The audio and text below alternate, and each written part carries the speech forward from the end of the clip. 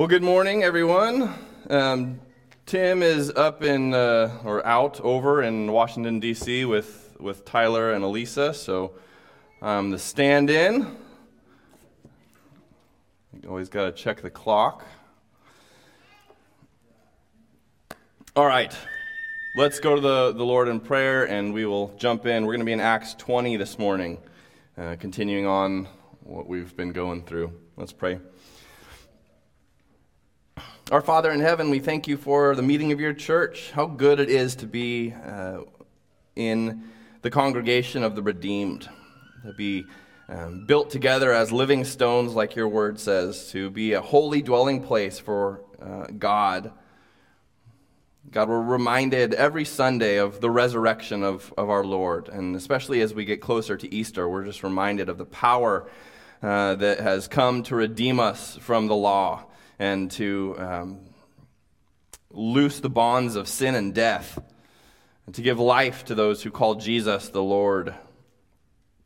And the church is a precious thing, Lord, and we're just glad to be counted among its members, to be adopted by a good Heavenly Father, and to be here this morning gathered again with the redeemed of God. It is a tremendous blessing that millions, billions have experienced throughout history and still experience today. So may we not take that for granted this morning. God, we thank you for the presence of the Spirit where two or more are gathered.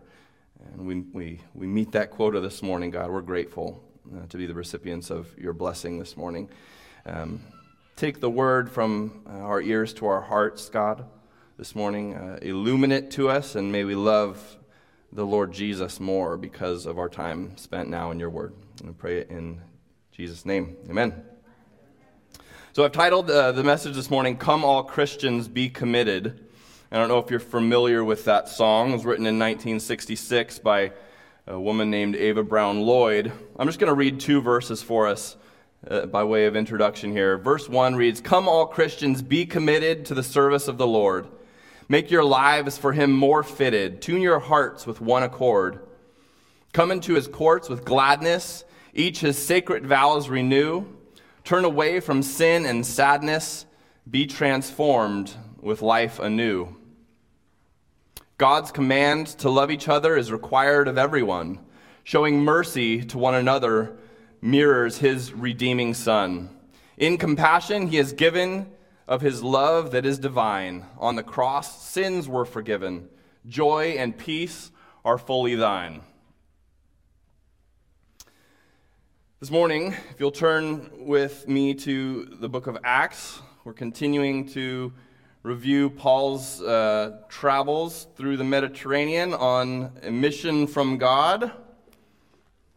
And this morning, we're going to be looking at who the church is, or what the church is. And there's a lot of talk. There always is about what the church is. There are different denominations and different faiths that consider the church to be one thing or another. There are people who would say that this is God's house, that the building here is special or holy. There are people who say that, I've seen bumper stickers, my church is the Redwoods, or my church is Muir Woods, or whatever. And so there's people who think that by taking a nature hike, they are communing with God, and I suppose in some sense they might be doing that. But the church is something very specific. It's not a building. God does not live in a house made by men, but he is making a house for himself out of men, the priesthood of believers.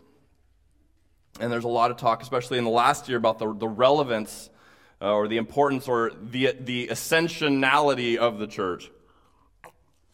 I think looking through issues with COVID, restaurants essential, is Costco essential, are pharmacies essential, is the Sonoma County Fair essential? Yes, it is. And the church has been on that list. Is the church essential?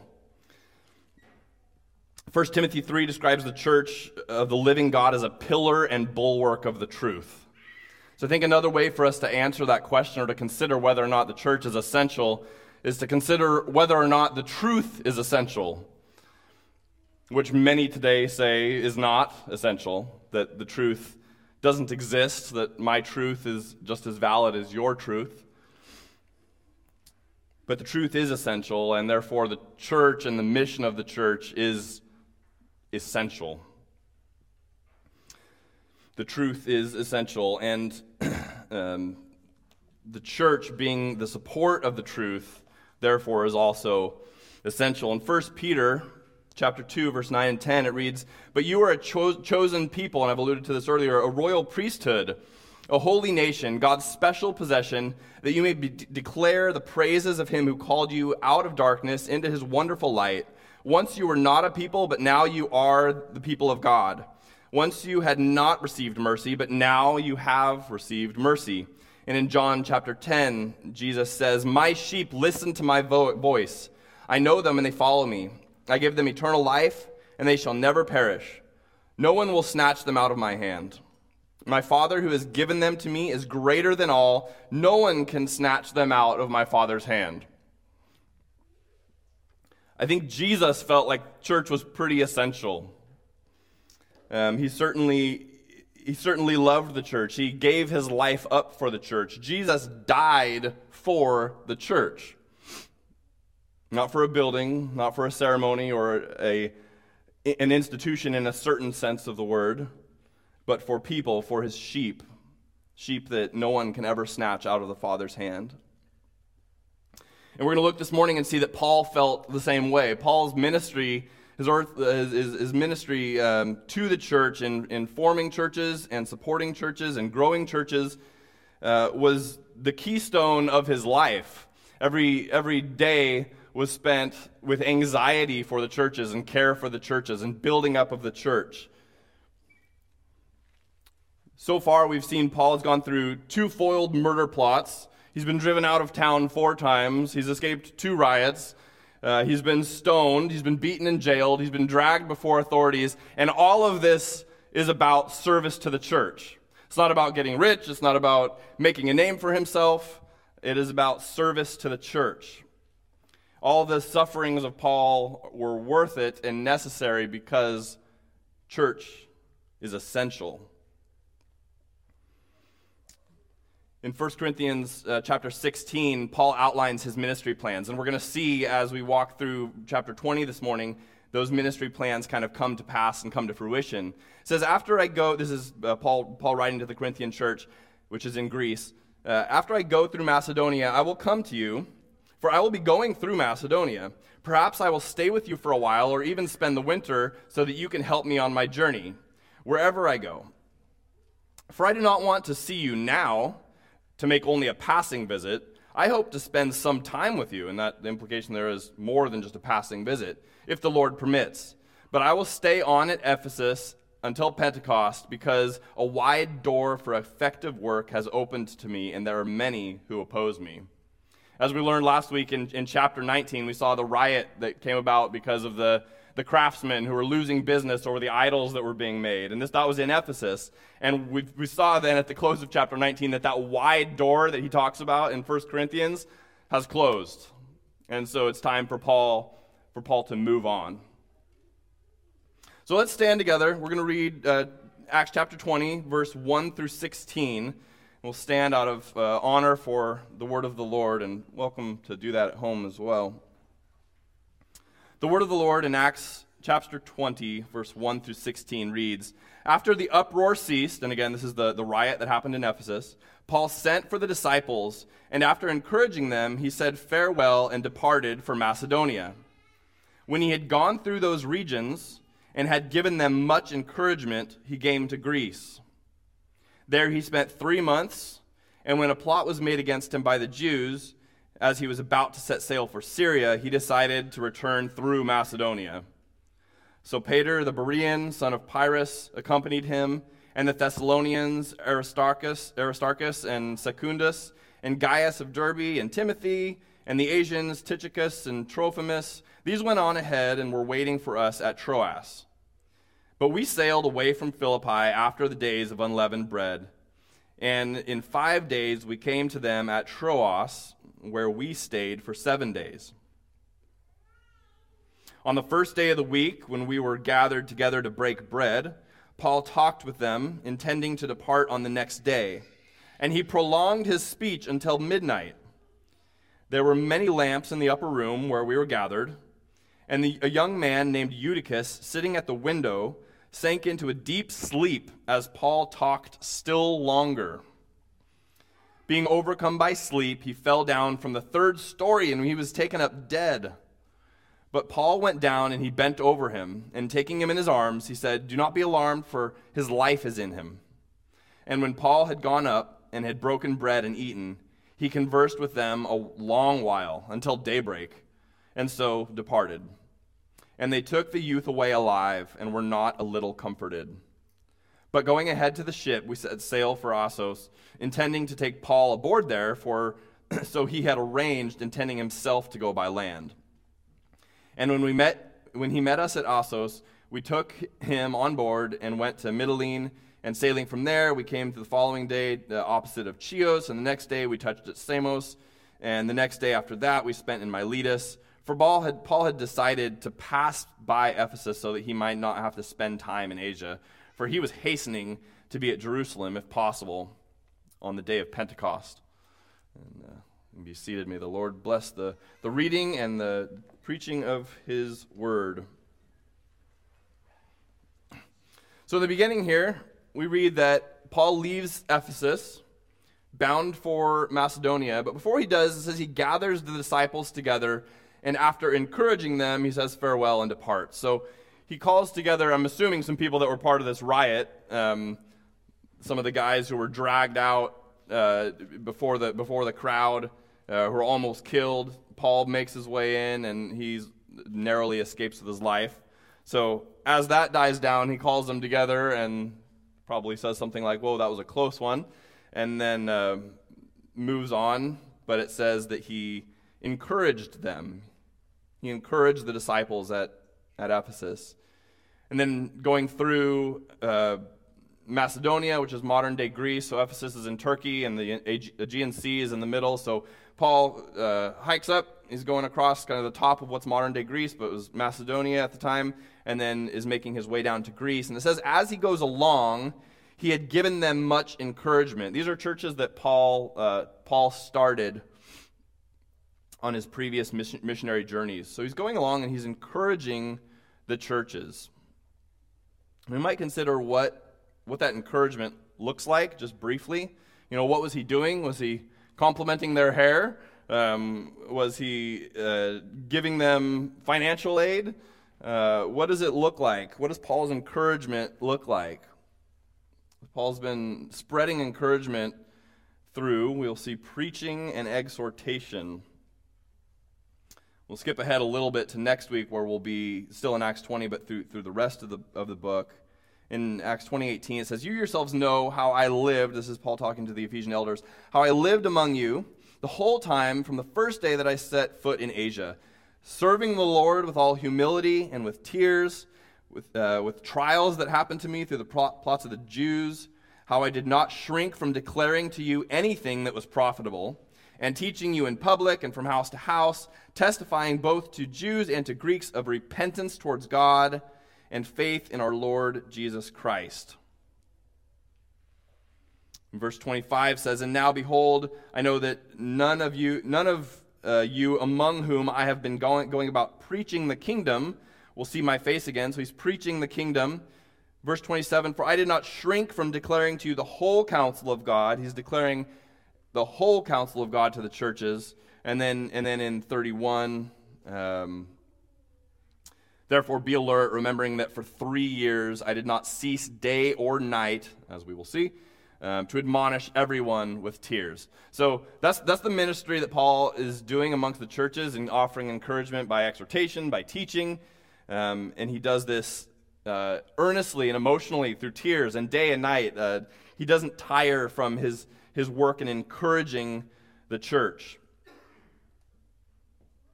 Paul continues his ministry from Ephesus through Macedonia, and he's not just walking along and revisiting the churches that he founded and started. He is doing that, and he is teaching and preaching, but he also has a specific task in mind while he's out on this particular missionary journey. He's collecting funds for the Jerusalem church, the poor in Jerusalem.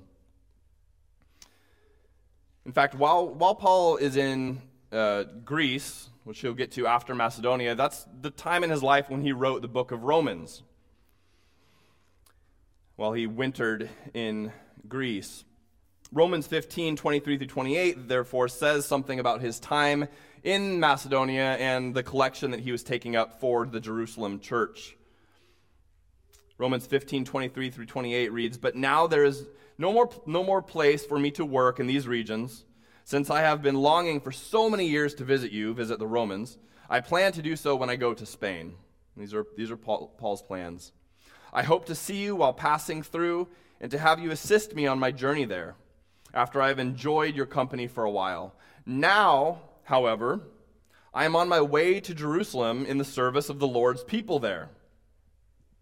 For Macedonia and Achaia were pleased to make a contribution for the poor among the Lord's people in Jerusalem. They were pleased to do it, and indeed, they owe it to them. For the Gentiles have shared in all the Jews' spiritual blessings. They owe it to the Jews to share with them, therefore, their material blessings. So after I have completed this task and have made sure that they have received this contribution, I'll go to Spain and visit you on the way." So Paul is in Greece at this point. He's writing the book to the Romans, and his plan is to go to Jerusalem to deliver these funds that he's been collecting from Ephesus and up through Macedonia, the funds from the Gentile churches to deliver to the Jewish church in Jerusalem. He also writes the book of 2 Corinthians while he's on his way to meet with the Corinthians in Greece. So as he's traveling up through Macedonia, he writes 2 Corinthians, which we are all encouraged by today and benefit from. And then during his 3-month winter in Greece, in Achaia, he writes the book of Romans, which also we are the glad recipients of here 2,000 years later. At the beginning of the book of Luke, and if you'll turn there with me, keep a thumb in Acts. Acts is written by Luke. Acts is like the sequel to the Gospel of Luke. Luke is a physician. He's a doctor. And sometimes narrative passages of Scripture can be a little bit tricky to preach because it's just a story, right? So we can just talk about the details of the story, and we can leave with a story and an understanding of what took place. But it's important for us to understand why it was written and why it took place and why it was important enough to record for us. And as I was reading through some of the accounts in 2 Corinthians and in Romans where it's Paul writing about what his intention is, we get a view from Acts, like from the outside, where Luke is telling the story of what's happening in Paul's ministry, what Paul's doing, where he's going, who he's talking to, and he's looking at it from the outside. And then when you step in and read 2 Corinthians, and when you read Romans, you're on the inside. It's Paul talking about the things that Luke is observing from the outside. So even just what we read in Romans 15, Paul's saying, hey, he's writing from Greece, and he's saying, I'm planning on going to Jerusalem, and then I really want to get over to Rome because I haven't seen you guys. I've been wanting to come for a long time. But first I went up through Macedonia, and I collected money, and then I brought that over. I'm going to bring that over to Jerusalem. That's my intention, and then go there. And we see that like from Paul's own perspective in those books, and then Luke is writing it from the outside, and it's so fascinating to me. The first 4 verses of Luke read like this. And remember, Luke is the author of Acts here, and he accompanies Paul on this third missionary journey. Inasmuch as many have undertaken to compile a narrative of the things that have been accomplished among us, just as those who from the beginning were eyewitnesses and ministers of the word that have delivered them to us, it seemed good to me also, having followed all these things closely for some time, to write an orderly account for you, most excellent Theophilus. Theophilus is this guy that Luke kind of writes this book for. And the purpose is in verse 4, that you may have certainty concerning the things that you have been taught. We would have certainty of the things that have been taught. You know, the Bible is obviously a very old book. It's many books, actually, right? Written by many people. And it is a book unlike any other book in the history of humanity. There's no other book with the kind of historical attestations that the Bible has. Nothing. And you listen to take a quick aside here, I won't get on my soapbox too much here, but you listen to some textual critics who talk about and cast doubt on the Word of God, that maybe it's not reliable, and here is why. And yet if you ask those same people about the historicity of like the Iliad or the Code of Hammurabi, they have no concerns with that. The historical attestations that are available for us in the historicity of Scripture far and away outweigh any other work of antiquity that we have today. It's not even close. And when we read stuff like 2 Corinthians and Romans, and then Luke's account of what's happening in Acts, again, from the outside and the inside, it's amazing to read because you're getting the same story from different perspectives that agrees, and yet they shine light on each other. One is not more necessary than the other. It's just incredible. So we can have all kinds of confidence in the Word of God. Amen? All right, let's continue reading here in verse 3. So he's been through Macedonia. He's left Ephesus. And now he's come down to Greece, where, again, he writes the book of Romans. It says, there he spent 3 months, this is over the winter, when a plot was made against him by the Jews as he was about to set sail for Syria. He decided to return through Macedonia. So, contrary to what he wrote in Romans, and I imagine Paul, like, running after the mail carrier of the day, like, oh, wait, I'm not going to Jerusalem yet. I can't correct that letter. It's already off in the mail. He's unable to go to Jerusalem by way of the sea, at least, as was his intention. And we learn it was because of a plot from the Jews. So the Jews are after Paul to kill him. And we don't have a lot of details here, but I can imagine that this is during the time of Passover, approaching the Passover, and there were 3 different festivals that the Jews were required to take a pilgrimage to Jerusalem to celebrate.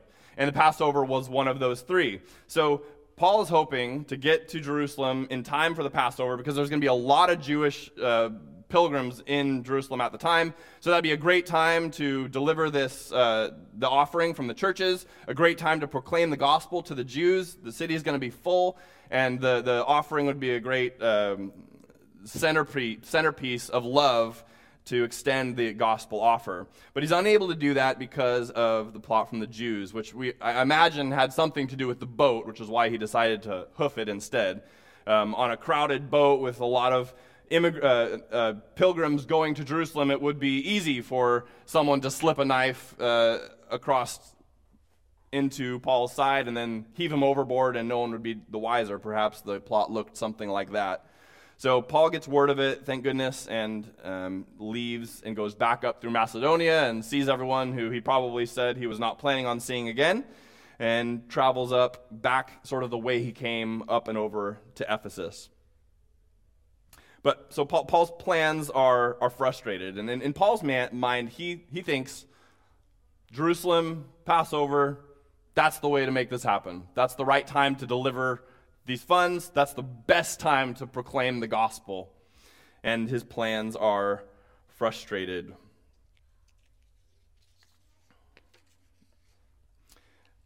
Paul, as I was kind of thinking through that, like the idea of my plans being frustrated, which happens all the time, and something we can all sympathize with, understand when you have a plan and it doesn't go the way that you want it to go. Anyone with children certainly knows that happens all the time. It can be very easy to get frustrated, angry with whoever has stood in our way. And in Romans, again, the book that he just wrote, it's so full of messages of the sovereignty of God.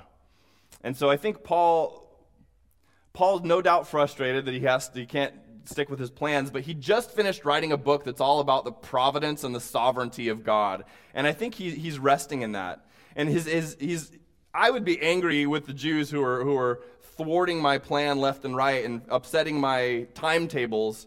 But in Romans 9, Paul writes about these very Jews who, maybe at this time he hadn't learned about the plot, I imagine he hadn't, but these are the Jews that he's writing about who are plotting after his life and are frustrating his plans. In Romans 9, 2 through 5, it says, I have great sorrow and unceasing joy unceasing anguish, opposite thing, in my heart. For I could wish that I myself were accursed and cut off from Christ for the sake of my people. He's talking about the Jews. Those of my own race, the people of Israel. Theirs is the adoption, the sonship, and theirs is the divine glory, the covenants, the receiving of the law, the temple worship, the promises. Theirs are the patriarchs, and from them is traced the human ancestry of the Messiah, who is God over all. He's forever praised. Amen. So Paul just kind of takes this in stride. He knows that God is sovereignly in control. He submits his own plans to the plans of the Lord. And he heads up through Macedonia.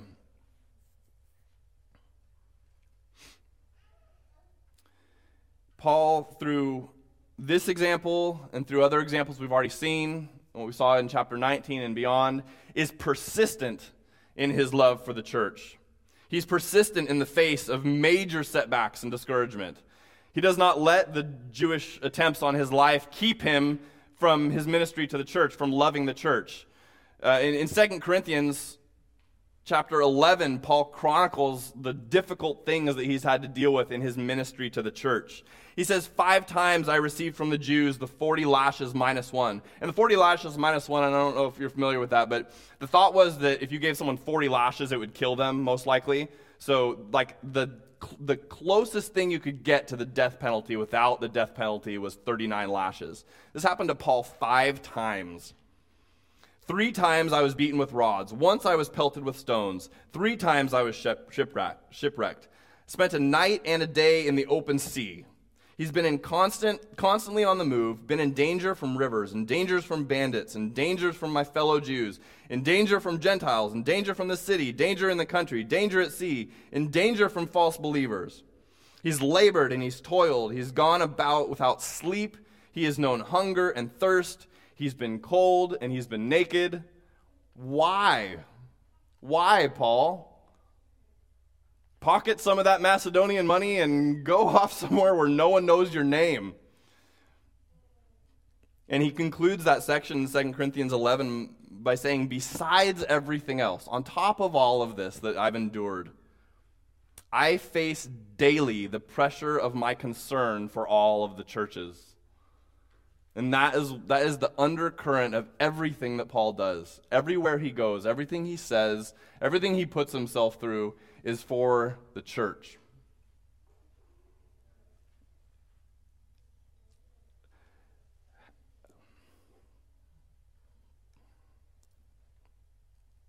And I think it's because he recognizes what Christ did for the church and how much Christ loves the church. Christ died for the church. He gave his own life. And so it's nothing for Paul to do these things. And I want to gently warn, if I can, the church today. Things happen and people have challenges in life, and so I want to be careful about that. But how often do we not come to church because we stayed up late the night before? How often do we stay home from church because we're not in a good mood, because we're depressed, or because we're angry with someone, or because we have a stomach ache or a headache? Again, things happen, and I don't want to be insensitive to those things. But when we look at the ministry of Paul and what he endured for the sake of the church, I'm embarrassed at the things that I let get between me and loving the church. My own selfishness and the things that I put before the ministry of the gospel in the context of the church. So to put the cherry on top, Paul continues to travel. He's leaving Greece because he can't do what he wants to do because of the plots of the Jews. And in verse 5 it says, these went on ahead. He's talking to all these individuals who are helping him carry the offering to Jerusalem. These went on ahead and were waiting for us at Troas. But we sailed away from Philippi after the days of unleavened bread. So instead of spending Passover in Jerusalem like he wants, he spends it in Philippi, which I'm sure the Lord had purposes in, right? And in 5 days we came to them at Troas. So it takes 5 days for him to travel from Philippi to Troas, whereas earlier in chapter 16 of Acts, it only took 2 days. So there's no letting up, but Paul persists. Let's read from verse 7. On the first day of the week, when we were gathered together to break bread, Paul talked with them, intending to depart on the next day, and he prolonged his speech until midnight. There were many lamps in the upper room where we were gathered, and a young man named Eutychus, sitting at the window, sank into a deep sleep as Paul talked still longer. And being overcome by sleep, he fell down from the 3rd story, and he was taken up dead. But Paul went down and bent over him, and taking him in his arms, he said, "Do not be alarmed, for his life is in him." And when Paul had gone up and had broken bread and eaten, he conversed with them a long while until daybreak, and so departed. And they took the youth away alive, and were not a little comforted.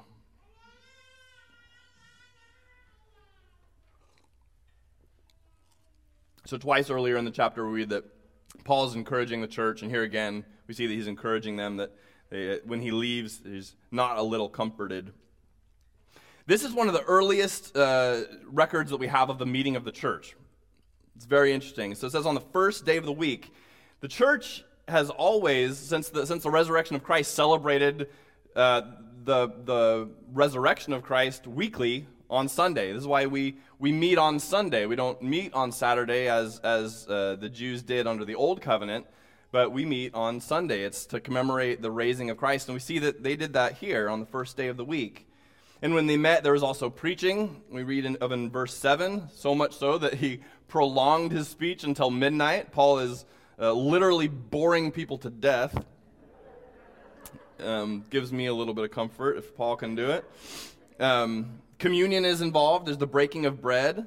And then there's this sort of like informal fellowship that we read about towards the end in 11. It says when Paul had gone up, so he's taken the youth, they've broken bread and eaten, he conversed with them a while. So there's preaching where Paul is teaching them, and then they have a communion service. They break bread and they eat together, and then they commune, they fellowship, they converse.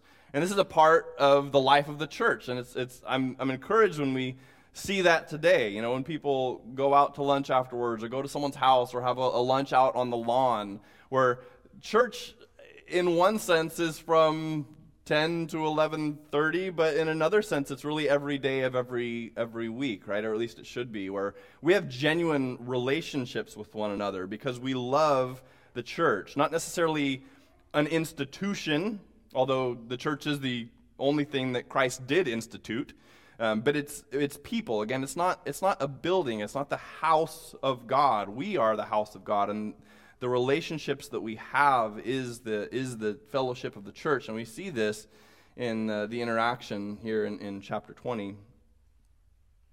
Eutychus falls out of the window. It says that there are a lot of lamps lit. So, I mean, Paul was going on, obviously, and so he talked still longer. I think I kind of get the spirit that Luke is like, he's done this before. Paul was running at the mouth again, and but there were some lamps lit in the upper room, so maybe it was giving off some fumes. It was warm. The language suggests that this kid was like between 7 and 14. My kids fall out of their chairs all the time. I suppose that was going on. He was just tired. But he falls out the window, and it says he was taken up dead. And then Paul later says, don't worry, his life is in him. But remember, Luke is writing this, and Luke is a physician. Luke knows what dead is and what dead is not. So he was actually dead. I think we should read this, and we can and should read this as a miracle. It says that Paul went down and he bent over him. And it's reminiscent of 2 resurrections that happen in 2 Kings by Elijah and Elisha, where people have died, and these prophets of the Old Testament would go in, and it says that they laid on top of them, like hands to hands, nose to nose, eyes to eyes, and then they got up, and then the person was raised. And that happened in Mark as well. So I think that we can read this as a legitimate resurrection. It says that he was dead. He fell out of the 3rd story. Paul goes down, resurrects him, and then carries him back up to the room. And at that point, I would have said, okay, yeah, it's late. Let's call it. I'll stick around another day. But instead of that, he says, don't be alarmed, for his life is in him. And when Paul had gone up and had broken bread and eaten, he conversed with them a long while until daybreak. Paul pulls an all-nighter with the church at Troas. Conversed with them until daybreak, and they were not a little comforted. Paul makes himself available to people. He makes himself available to the church at his own personal cost. The plan for Paul, which is part of the reason that he talked so long, was to leave the next day. So in verse 7, it says, on the first day of the week, they were gathered, they're breaking bread. Paul talked with them, intending to depart from them on the next day. He's planning on leaving, and he pulls an all-nighter.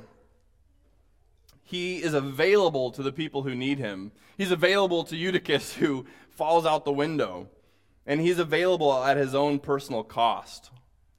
Paul's not building his own kingdom. He's working for the kingdom of God. The rest of the rest of our section this morning goes on to say how he leaves. It says that he walks to Assos, whereas Luke and the rest take a ship around and pick him up. It doesn't say why he walked.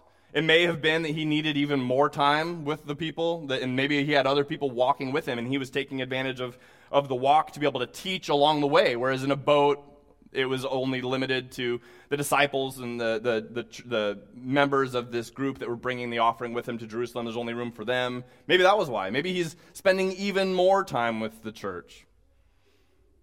If it was me, I would have taken the boat and gone to sleep after working all night like that. But Paul is persistent in his making himself available to the church. All of this, I think, is the amazement of Paul's ministry, I think, is compounded when we look at where Paul has come from and who Paul was. You'll remember that Paul was a Jew. He was one of the people who is chasing after to kill him right now. Acts 26:9, we'll get here in a few weeks, I suppose. But it says, I too was convinced, this is Paul talking, I too was convinced that I ought to do all that was possible to oppose the name of Jesus of Nazareth. And that is just what I did in Jerusalem. On the authority of the chief priest, I put many of the Lord's people in prison. And when they were put to death, I cast my vote against them. Many a time I went from one synagogue to another to have them punished, and I tried to force them to blaspheme. I was so obsessed with persecuting them that I even hunted them down to foreign cities, Paul says. And now we see the complete opposite, where Paul is creating churches and encouraging churches. He's giving to churches. He's making himself available to churches. He's enduring persecutions and hardships for the sake of the church, not just in foreign cities, but all over the world. It's completely 100% different than what he was doing before. His life has been totally transformed. And I think, I'm sure that as Christ transforms us, that has to be our reaction to the church as well. We have to be, as members of Christ's church, loving the church in a way that builds her up, encourages her, takes care of her needs aggressively and persistently because of the transformation that has happened in our lives. I remember as a kid, I hated church. I probably would have said at the time I was saved, and I'm not one who has a date or a time on my salvation. But my parents drug me to church, and I'm glad that they did. Thank you, Dad, if you're watching. They did drag me to church, and I'm really glad, but I hated it. I remember drawing pictures while I was in church, and I drew pictures of, people snoring, Z's over their head, and guy up on stage with a guitar, and just Z's. It was so boring to me. And I love the church today, and it's because I've been transformed by the gospel. I love who Jesus loves, and Jesus loves the church. In William Barclay's commentary, kind of as we wrap up here, he says this on the passage about the meeting of the church, and I think it's instructive for us, and again, if I can, with a sense of pastoral care and gentleness, challenge us with these words. Listen to William Barclay. He says, Here we have one of the first accounts of what a Christian service was like. It talks twice of breaking of bread. It was a meal when Christians sat down and ate in loving fellowship and sharing with one another. It may well be that we have lost something of very great value when we lost the happy fellowship and togetherness of the communion meal of the Christian fellowship. It marked, as nothing else could, the real homeliness, the real family spirit of the church. Is it possible that we may have gained in what we call dignity in our church services, but that we may have lost the sense of the congregation as the real family in God? As you consider your heart before the church this morning and your relationship to her, do you have a love for an institution, or do you have a love for individuals, actual people, as the church is? Do you have a love for the church that's rooted in routine and in ritual, or in relationships? Do you love Scotty Rudell as a part of the Church of Christ in real ways that cares about him as a person? Or are you more concerned about getting here on time and leaving on time? Do songs that we sing take you back to a better time? Or do you get energized when you stand and sing on a Sunday morning and look across the room at Sarah Mee, who's singing the same words, feeling the same thing that you're feeling because you're part of the same body? That's really where the value in the church is. We do come to receive, and I don't want to downplay that. We do come to receive the word. We come to fellowship with the Spirit and to sing worship to God. But we do that together as a congregation, as a group of redeemed people. Something that's really been a challenge for me during this COVID season is to, and again, this is necessary for some people, so don't hear me say that it's not, but church cannot be had by yourself at home. It just can't. You can hear it preached, and that can be helpful, and you can sing, and that's great if that's what you need to do. But what my fear is, as we come out of COVID season, that we've got a new group of Christians in the church who are content to come and go as they please because they can watch it online if they need to. And I gotta say, I don't see in Scripture, and I don't feel like any of us can do church in isolation from home. It's a helpful tool. I'm glad the cameras are here. But when this ends, and it is ending, that needs to end as well. These chairs need to be squished up next to each other again. Yeah, I mean, it's important that we talk to each other and that we rub shoulders and that we cry to each other. I'm so encouraged. This happens more times than not. After the service, I'll be walking around, and I'm just not good at one-on-one stuff. I don't know if you guys know me about like that. I do much better in groups. But I see people praying with each other. And I'll overhear someone saying, "Can I pray for you about that?" That is amazing. That's so great, and that is what the church should be doing. I see people breaking bread together, and that's how the church should be operating. Like the potlucks that we have, it's not just a Baptist tradition that gives license to our gluttony. It's a legitimate function of the church, and we've got to get back to that. We've got to get back to potlucks. Oh, I need a potluck. So, are you an encouragement to those around you? Are you eager and joyful in your giving?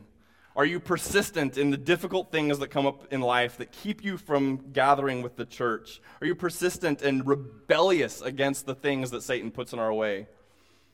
And are you available to the people that are around you? Paul certainly was. And yeah, he was a special guy. He had a special ministry.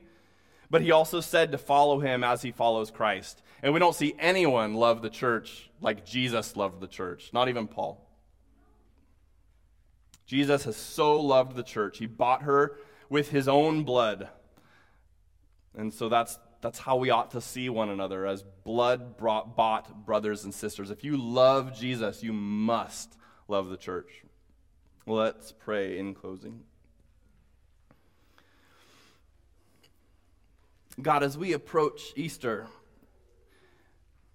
I pray that we would remember the cost that it took to inaugurate the institution of the church.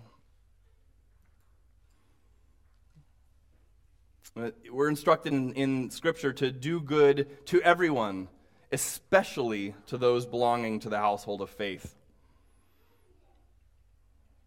And God, as you continue to transform our lives through the conviction of sin and through the power of the Spirit living in us, I pray that all of that transformation would serve 1,000 purposes, but would serve a very significant and maybe even prominent purpose to cause us to love your people.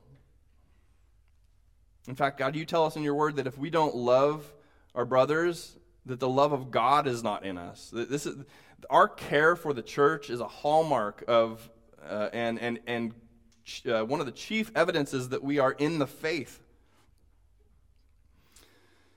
Thank you, Lord, for those who are gathered here and those who are able to meet at home. And Lord, we pray, as we have been for a year now, and we continue to, that this season would come to a close. We know it's contrary ultimately to your design for your church, and we cannot function or love each other well in isolation. So we pray, Lord, that you would bring this to an end. And bless this day, God, what remains of it, a Sunday where your church around the world gathers to proclaim the excellencies of Christ. Thank you for the opportunity that we had in your word this morning, and we pray that as we close in song, Lord, that our hearts would lift together as one, though we are many, because we love you so much. In Jesus' name, amen.